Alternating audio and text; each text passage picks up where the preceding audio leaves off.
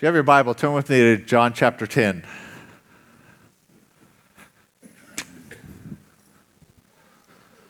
If I haven't met you, my name's Russ. I'm part of the leadership team here. I don't lead the church. Jesus leads the church. And he leads it through a team. I get to be part of that team. But I get the privilege of sharing the word this morning. And so we've been talking about the Ephesians 4 gifts that Jesus gives to the church to equip and build us up. And we've been looking at them as indications of what the full stature of maturity of Christ looks like. Because if you read from Ephesians 4, we gave gifts to the church, apostles, prophets, evangelists, pastors, and teachers, for the equipping of the saints, for the work of, for the edifying, for the work of the ministry, and for the edifying of the body. And it says, until we all come to a mature man or woman, to the full stature of Christ. So there's something in those that are an indication of what the full stature of Christ looks like. And so we've been talking about that. Today we're going to talk about the pastoral. We're finishing this. This is the last one in this series. Some of you are going, oh, I thought this would never end. He was going forever. So we want to talk about the pastoral, and then we'll review them all at the end. But in John chapter 10, from verse 11, it says, I am the good shepherd, Jesus speaking. The good shepherd gives his life for the sheep. Verse 14, I am the good shepherd, and I know my sheep, and am known by them. The word shepherd there is the same word that occurs in Ephesians 4:11. He gave apostles, prophets, evangelists, pastors, and teachers. Pastors, the word pastor is shepherd. It's poimen in the Greek, and it means one who tends, leads, guides, feeds, protects. That's what you would expect, huh? We often use it in reference to pastors, but what we need to realize is that it applies to every one of us.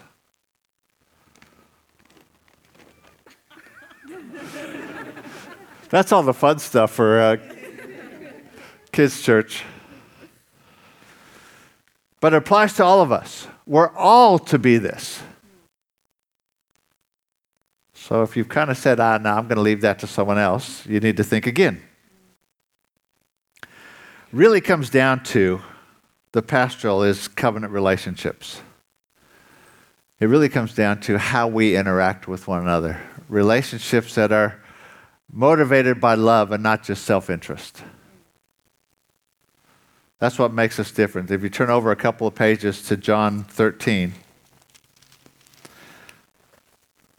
from verse 34, Jesus again speaking says, a new commandment I give to you, that you love one another as I've loved you. That's a big qualification there. That you also love one another. By this, all will know that you're my disciples, if you have love for one another. That word love is, most of you would know, as agape. And it actually is a word that wasn't actually used much in Greek before the New Testament. It existed, but it wasn't used because it was beyond most people's comprehension. It's actually a love that always seeks the highest good of another person. Agape is more love by choice than philos, which is love by chance. And it refers to the will rather than the emotion. When God commands us to love, He's not saying have a nice, warm, fuzzy feeling towards someone, because that's often based on what they do. You don't feel warm and fuzzy when they beat you in golf. But you choose someone else's highest anyway. No, love is a choice for someone else's highest. The opposite of love is not, because love isn't a feeling, it's not a warm, fuzzy feeling. The opposite of love is not a feeling, because this love is a choice. The opposite of this love is, rather than choosing someone else's highest, I choose my own highest. So the opposite of love is selfishness. It's still a choice, but I'm choosing myself rather than someone else. And that's what Jesus is talking about, that unselfish love that chooses the other highest. Goes beyond the natural. See, it's only possible when we're in his love, in Christ. Otherwise, we can't choose someone else as highest. It's kind of like whether you approach relationships with an empty cup or a full cup. Merv, would you just grab me a water cup back there real quick? An empty one will work. Yeah, that's probably safer when it gets into my hands.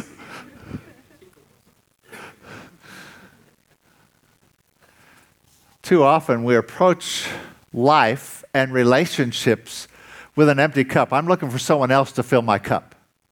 If I find the right person, if I find the right partner, maybe Mary would fill my cup. Would you pour something into my cup there?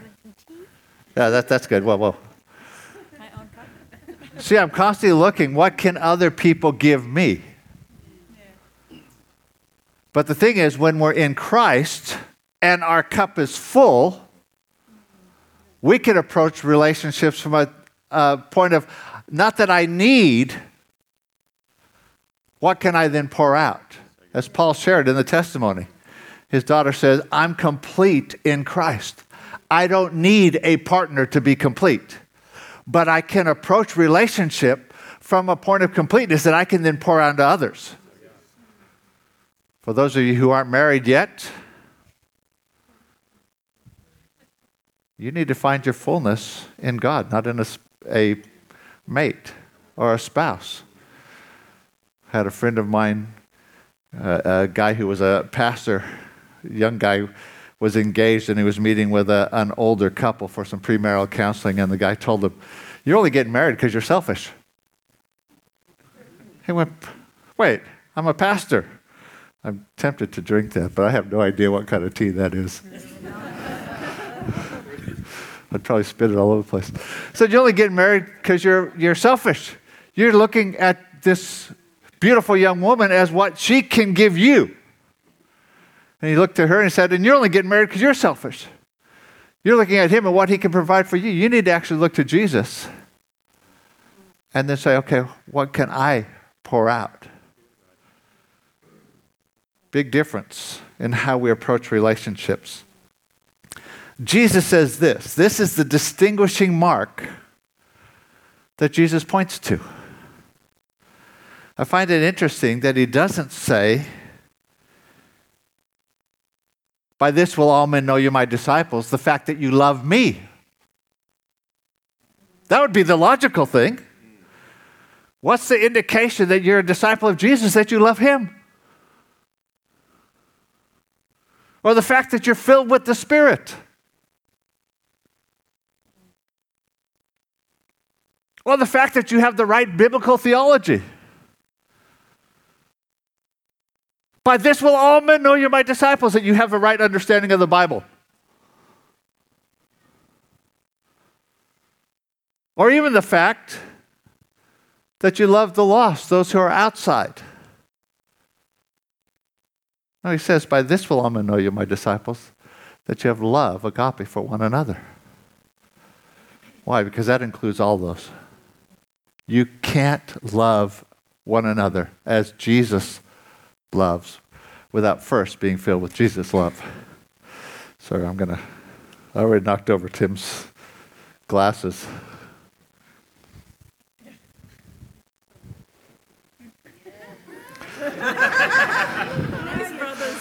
Okay, Blues Brothers here.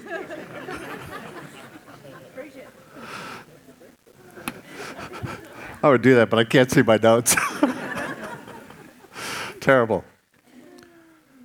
But see, what that leads us into is the one another's in the New Testament. There's about 40 one another's. And I want to read some of them to you, because this is really what covenant relationships is all about. I'm going to read them, but Christy's going to get them faster because I'm not going to read the whole thing. Philippians 2:4 says, let each one of you look out not only for his own interests, but also for the interests of others. That's the basic underlying premise. Galatians 5:13 says, through love, serve one another. Galatians 6:2 says, bear one another's burdens. Oh man, I have problems bearing my own burdens. I don't want to have to bear Tim's as well.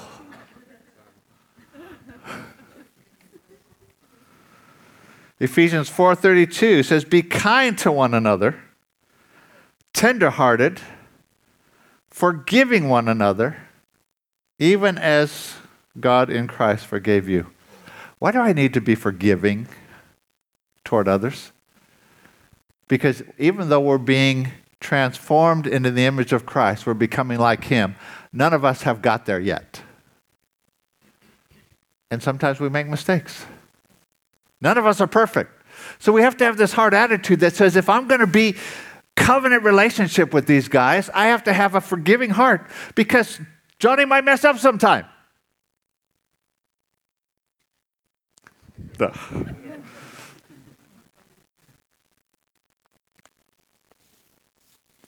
When he does, I have to be willing to forgive. Ephesians 5:19, speaking to one another in psalms, hymns, and spiritual songs. That's a whole nother sermon. We won't get into that. Ephesians 5:21, submitting to one another in the fear of the Lord. Oh, what does that mean? It actually says, I recognize in other people the Spirit of God. And I can actually receive what the Spirit of God might say through them in the fear of the Lord. It's not that I'm superior. I've got education. I know more. I actually don't, but I try to pretend. Every once in a while I throw out a good vocabulary word to try to impress you with my vocabulary. But too often we think that way rather than, hey, Richard's full of the Spirit of God. And he can share something and I can say, hey, I need to hear that. See, submitting is not an order thing. It's not coming under, but it's actually standing in line, being open to receive. Romans 14:2, receive one another. Romans 14:19, pursue the things by which one may edify another. Now think about that. I'm pursuing the things that will edify someone else. You should have let me win in golf, Josh. No, he had a wonderful game, golf with Josh. He beat me, which he had to, because just think what I would be saying if I beat him.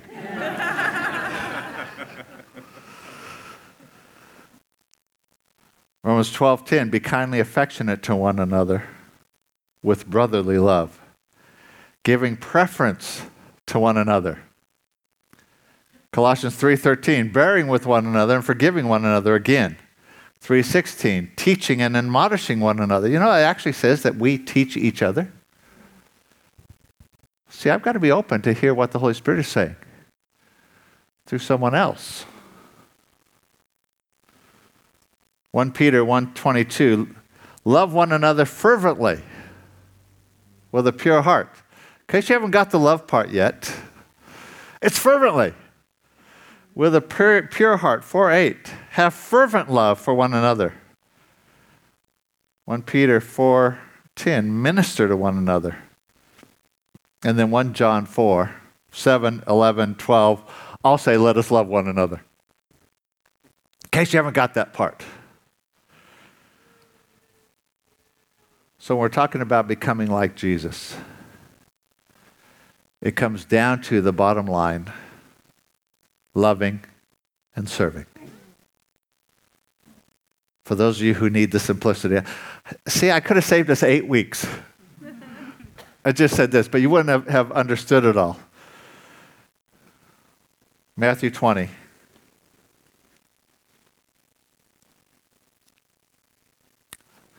I'm actually going to turn to this, but Christy is so much quicker than I am. I was tempted just to turn around and read them off the board, the screen today. Matthew 20 and verse 28, Jesus says this, just as the Son of Man did not come to be served, but to serve and to give his life a ransom for many. If we're going to be like Jesus, then there's something of serving. Loving requires us to serve. There's something of humility. So what's the church that's like Jesus? This is my dream. A church of people who are like Jesus. Everyone. A church of people who love Jesus, who are empowered and led by the Spirit, who are built on the Word of God with a love for the lost and a love for each other. In other words, a group of people who love Jesus, love the Spirit, love the Word, love the lost, and love one another. Wouldn't that be a wonderful church? Mary and I were part of a mission organization when we were young. And the leader of that organization said to the whole group at one point, if the church were doing what the church should be doing, there'd be no reason for this organization to exist. Which was a very candid statement. But that was, for us, a culmination of a number of years of God beginning to speak into our hearts. How do we help the church be what it should be? How do we become part of the solution rather than just part of the problem? Because let me tell you, what is the church? You're the church. Here's where I start stepping on toes. You're either part of the solution or you are part of the problem. It's easy for people to say the church should be this. But are you that? The church should be loving. Well, I want to ask you, are you loving? The church should be helping others, bearing one another's burdens. That's what it says. I want to ask you, are you bearing one another's burdens? Are you saying, those guys, these guys say those guys on that side, that's the church and they should do this, but it doesn't actually apply to me. Okay, everyone take a deep breath.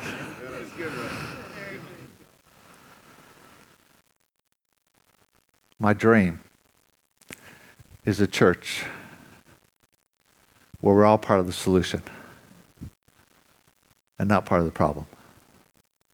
That we're saying, Jesus, transform me to be like you. And the byproduct is a whole lot of people who look like Jesus. The wonderful part of this is that you don't become like Jesus by getting morbidly introspective. I'm going to examine myself and see what's not here and what should be changed and what I can do, and maybe I can change this. And if I work hard on that, you become like Jesus by looking at Jesus. You become like Jesus by being in love with Jesus. Not by trying to be like Tim, as wonderful as he is.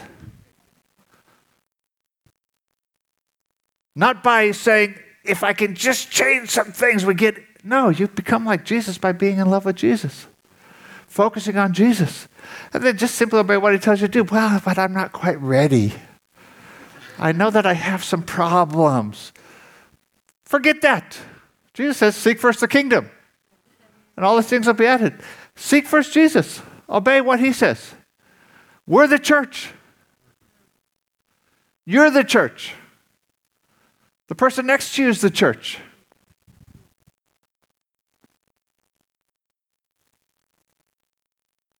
Are we the church that everyone points to and says, they're unloving?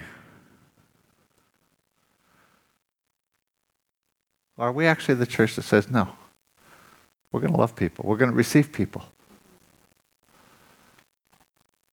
We're going to accept people.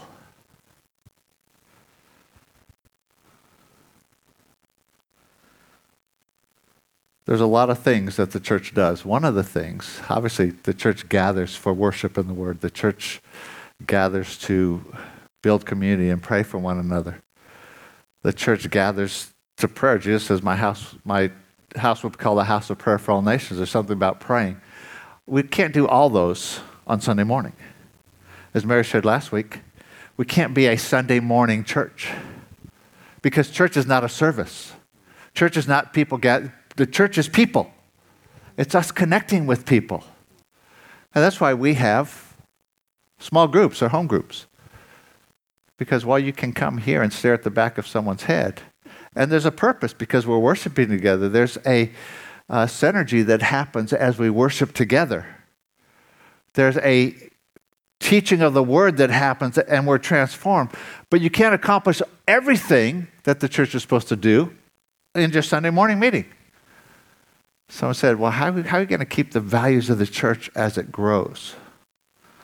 I said, our values is that we just focus on Jesus. And no matter how many people are here, we're going to focus on Jesus.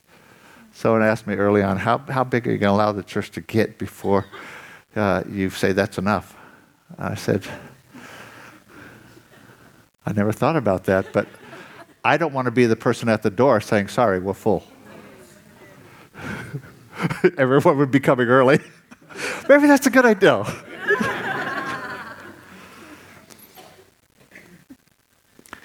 In this concept of us being like Jesus, the apostolic is a focus on him and being in love with Jesus. The prophetic is a focus on the Spirit and being in love with the Spirit. Teacher is a focus on the Word and loving the Word. Evangelist is a focus on people outside and loving them.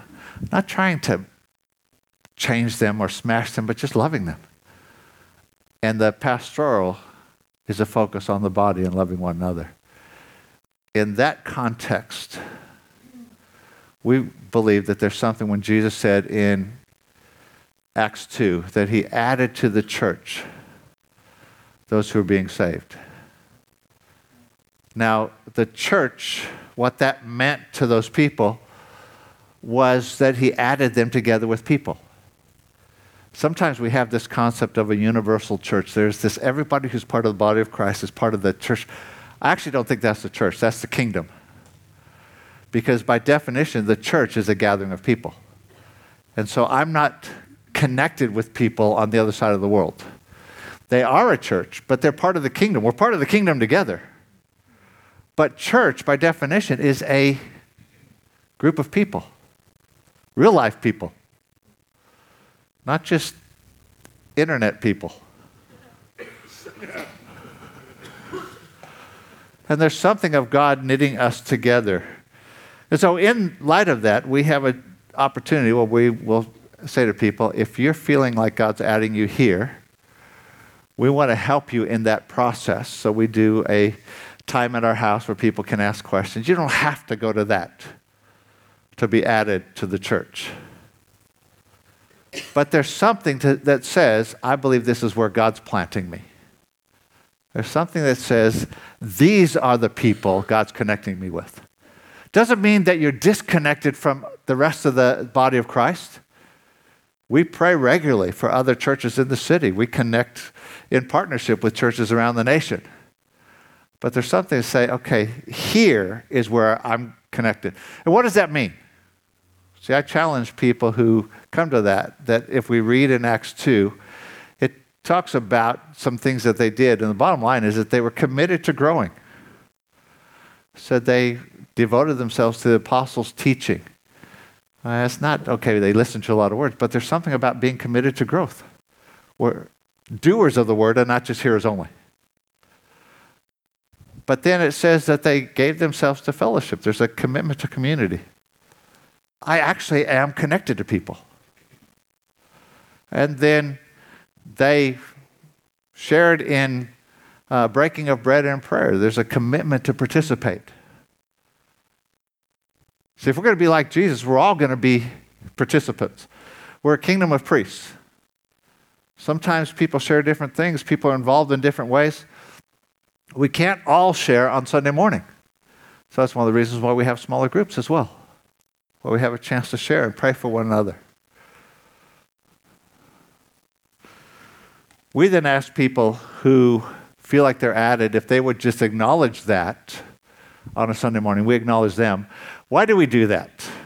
You might say, well, I don't actually need to declare that I'm added here because I know in my heart I am, which is wonderful, but it's something to say to everyone else.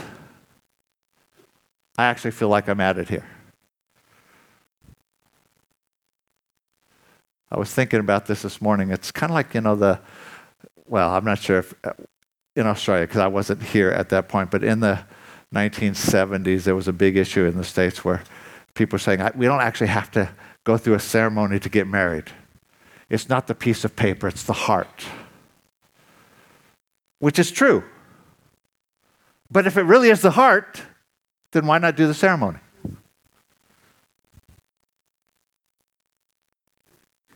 So let me say, if you actually feel like you're added to this church, why not declare that?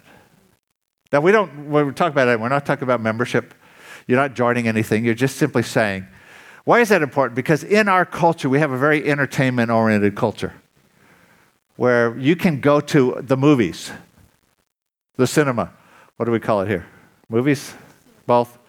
You can go there and you're watching a movie with a whole bunch of other people. That's not the church. That's just you're in the same place with a whole bunch of people. You might know some of them, but you might not at all. You're not connected, and when it's over, you just go separate ways. And for many people, that's how they approach church. I just come and show up on Sunday, and I see what's happening, but I'm not really connected with people. I go to a show. In fact, there's a big church in the States where a friend of mine was going for a while, and they had a number of services on the weekend, about 12. And they would refer to it as, which show are you going to? Now, I don't think that they were saying we're trying to be a show, but I'm just saying that they have fallen into something of an entertainment-oriented culture that says, guys, that's not the church. Church isn't a show. As Mary was sharing last week, church is not just Sunday morning. It's people being connected, praying for one another, bearing with one another, forgiving one another, loving one another, serving one another. With that in mind, we have some folks who are going to be added this morning. You guys thought I had forgotten about that, huh? I hadn't. And it's a delight. It's a privilege. But it's also something for us just to acknowledge. And so those of you who have felt that and have indicated to me or haven't, but you feel like God's being added, if you would come to the front right now. We're going to just pray for these guys and girls. What often happens in this is that at certain times people do the class and then they tell me, look, I really feel like we're added. But every time we do one of these prayer times, they're not here. And that's just life. So we do it regularly. Over here, come on. Over here in the front.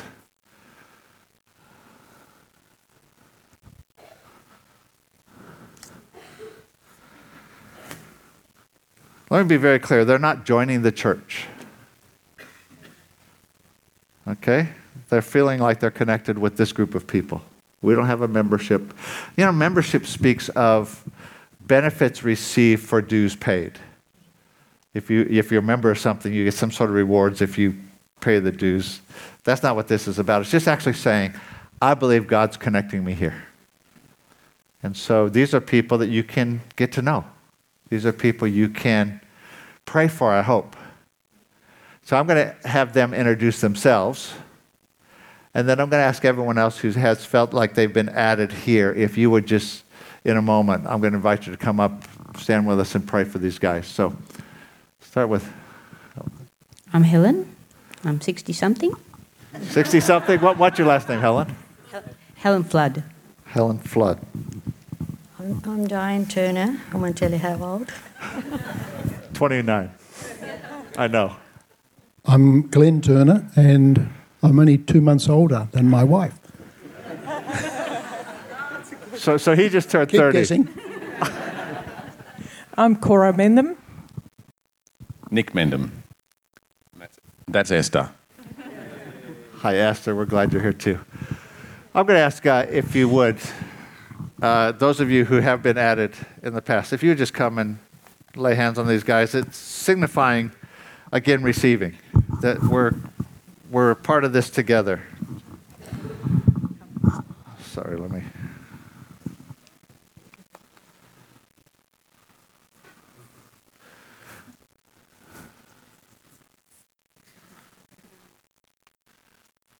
Lord, we just thank you for what you're doing. Lord, we just say together, we want to be the church that Jesus is building. And Lord, we want to be that expression.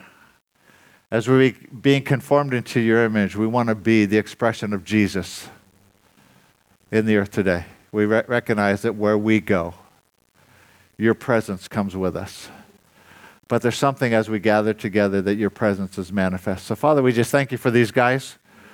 We receive them, and we ask that you would cause them to grow and to be more like Jesus, to be equipped and released in ministry. In Jesus' name. Amen. Amen. Thank you. Give them a hug. You don't every one of you have to hug every one of them. That might take a while.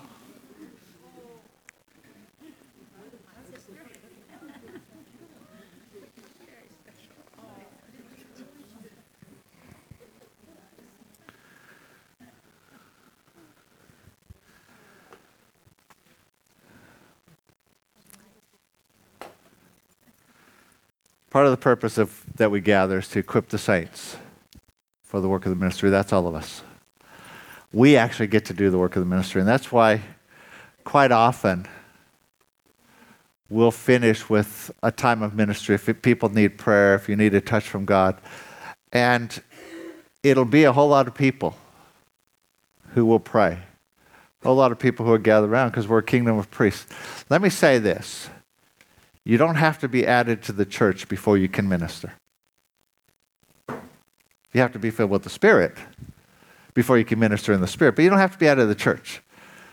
I was surprised my mom and dad, who are in their 90s, visited a church, and they wouldn't allow them to have communion unless they were members of the church.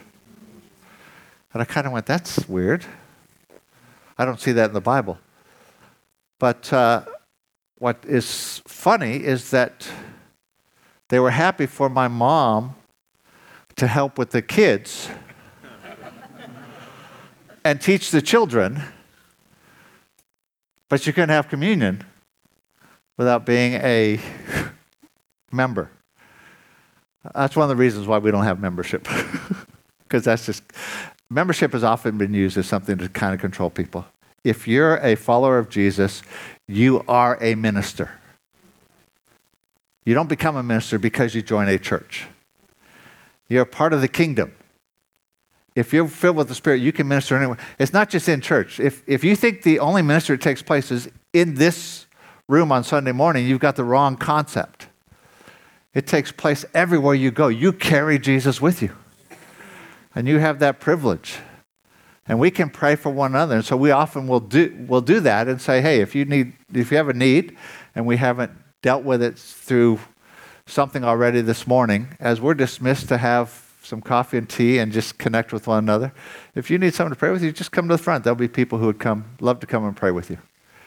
If you haven't met Jesus, we would love to introduce you to him, because that's where it all starts. If you need healing, there's some people who'd love to pray with you. If you need to be filled with the Holy Spirit, there's some folks who love to pray with you. Okay? So sometimes there's a word of knowledge and God specifically identifies certain things and we respond to that, and sometimes it's just a matter of, hey, I just need someone to pray with me. And so stand with me, would you, please? Because we're going to be dismissed right now. And before we are, can I ask you, I hesitate to do this because it sounds very contrived, but can I ask you just to close your eyes for a second? And would you, in whatever way is comfortable for you, ask Jesus to continue to conform you to his image? Lord, would you make us like you? We want to be the full stature in relationship with God, in character, but also in ministry. You said the works that I do, you'll do. Lord, we want to be the full stature. of Christ. And so we say, will you do that in us? And we open our heart to you and say, Holy Spirit, we want to be the church that represents the King. Doesn't represent a denomination, doesn't represent a person, but represents the head of the church, which is Jesus. Do that in us. In Jesus' name. Amen. Amen. Have some coffee and tea if you